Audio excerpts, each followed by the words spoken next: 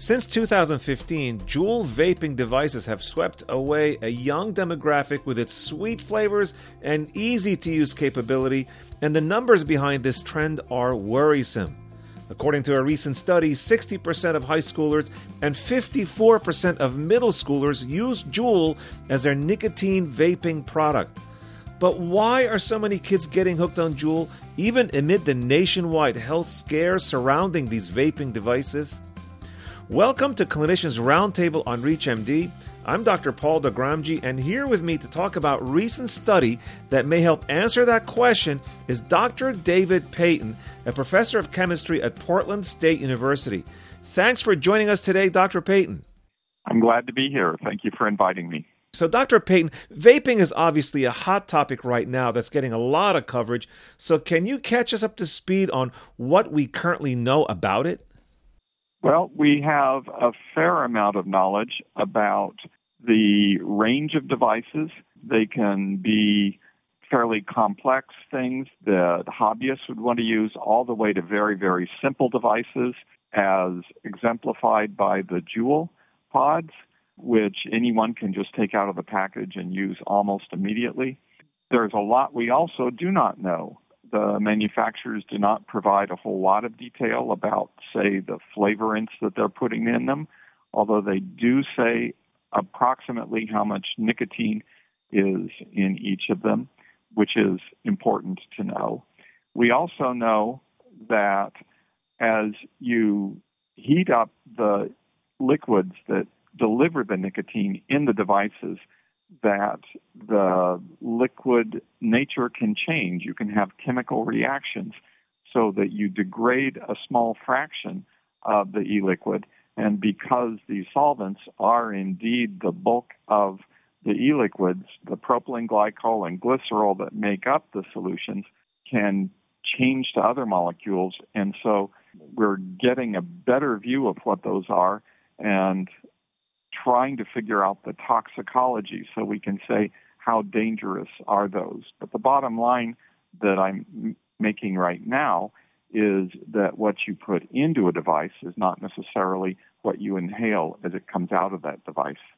I see. And can you tell us a little bit about vitamin E acetate and why the CDC recently coined it as an official quote-unquote scapegoat for the vaping crisis? Yeah. So vaping is a term that's used both for nicotine delivery devices and for cannabis delivery devices, concentrated cannabis oil. And it turns out that vitamin E acetate is an additive for specifically the cannabis systems. I've never heard of it being used for an exclusively nicotine system. This is an additive that's put in to cut the concentration of the cannabis in those devices, and that can make it a higher profit margin for the people who are selling it. Now, the vitamin E acetate is very viscous, so it mimics the physical properties of the cannabinoids. Now, when those are inhaled, it acts apparently like an oil in the lungs, which can be quite toxic. And that has been found, this vitamin E acetate, in a huge number of patients who are suffering with the lung disease that's associated with vaping. So this vitamin E acetate problem seems to be associated primarily, if not exclusively, with cannabis users. I see. Very interesting. So, all right, now that we have some background on what we know about vaping, let's dive into the details of the study you and your team conducted. What exactly did you investigate, and what were some of the key findings?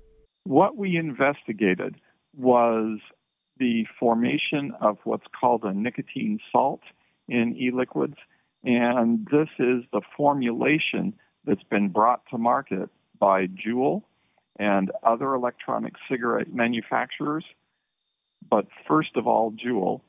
And what the nicotine salt product does versus just the bare nicotine, otherwise known as the freebase nicotine, is the nicotine salt formulation makes the nicotine less volatile, less likely to go into the gas phase as you're vaping.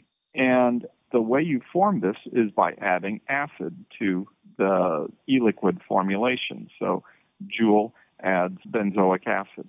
And what this allows them to do is increase the concentration of nicotine in the e-liquids to actually a quite high level without making it harsh.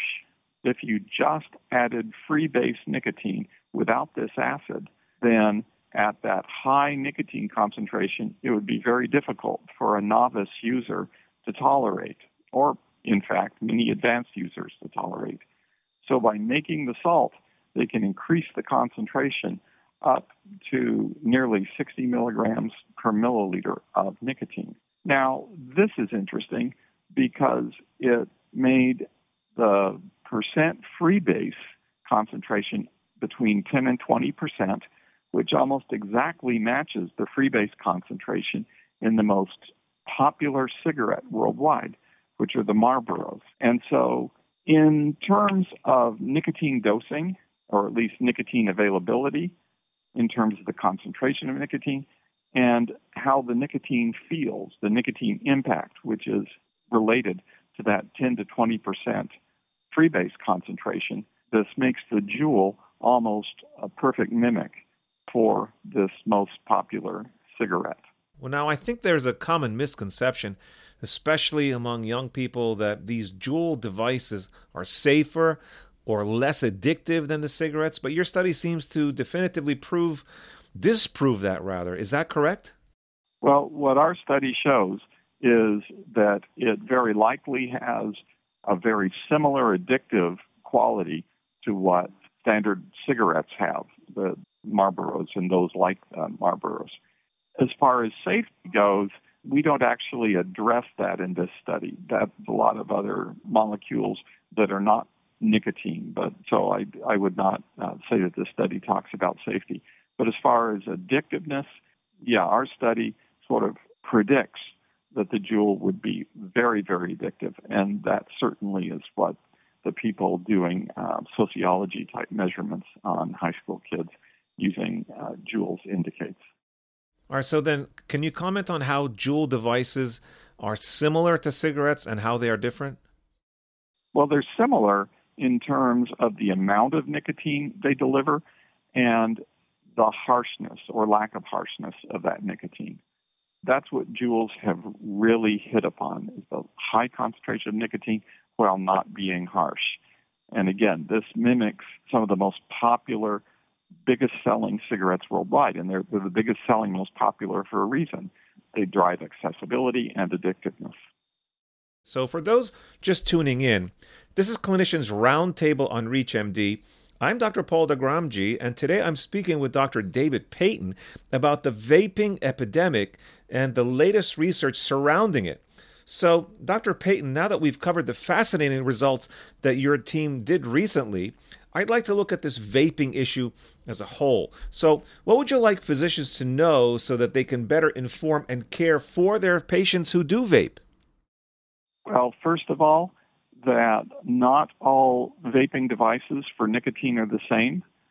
Some of them deliver low concentrations of nicotine with high freebase content, and those can be perceived during the initial vaping process as very similar to something like a Juul or the other mimics of Juuls, which are the nicotine salt, which deliver a very high concentration of nicotine without being harsh.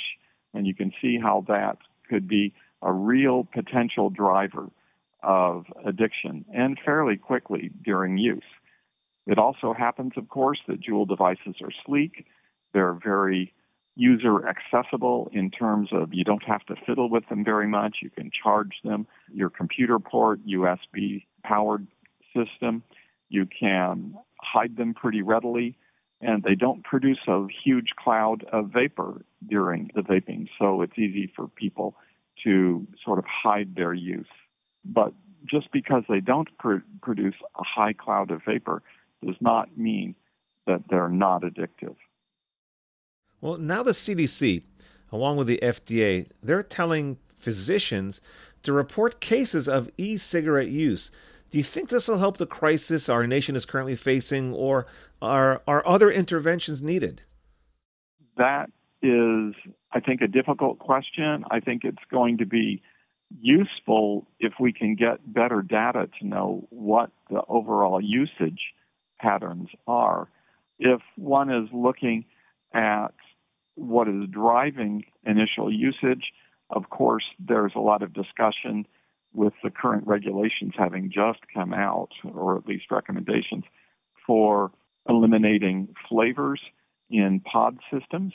I would be concerned that a lot of users of those pod systems will probably turn to the tank systems where flavors are going to be allowed. And if anything, I would like to see recommendation for people getting off of the salt formulations and moving them more towards the freebase formulations where the concentration of nicotine is inherently lower, and then people could potentially go to lower and lower nicotine concentrations and then eliminate vaping from their usage, which is always going to be the healthier alternative. Well, unfortunately, we're almost out of time today, Dr. Payton, but before we close, I know the jury may not be out on this just yet, but can you tell us if there will be any long-term side effects on our younger patients who've been hooked on vaping? Well, clearly, if they continue with high nicotine concentrations, there are more and more studies coming out showing that there are going to be cardiological events in a certain fraction of the population, cardiovascular and lung-related issues. But then there's also degradation of the e-liquid solvents, the propylene glycol and glycerol that make up that liquid. And what the long-term effects of carbonyl compounds like formaldehyde, which are generated, and acrolein and several others, unfortunately, we're probably going to be, as a society, having to monitor that in the population for decades to come in order to see what exactly is going to come up.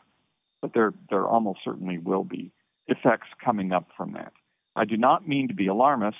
Saying that these are less dangerous than cigarettes is something I'm somewhat comfortable in asserting. How much less dangerous, we don't know yet. Very interesting to know. And David, I'd like to thank you for joining me to talk about this widely discussed topic and for giving us insights into this recent study on vaping. It was a great having you on the program today. Well, thanks so much for having me.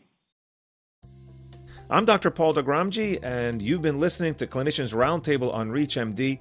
To access this episode and others in this series, visit reachmd.com/cliniciansroundtable, where you can be part of the knowledge. Thanks for listening.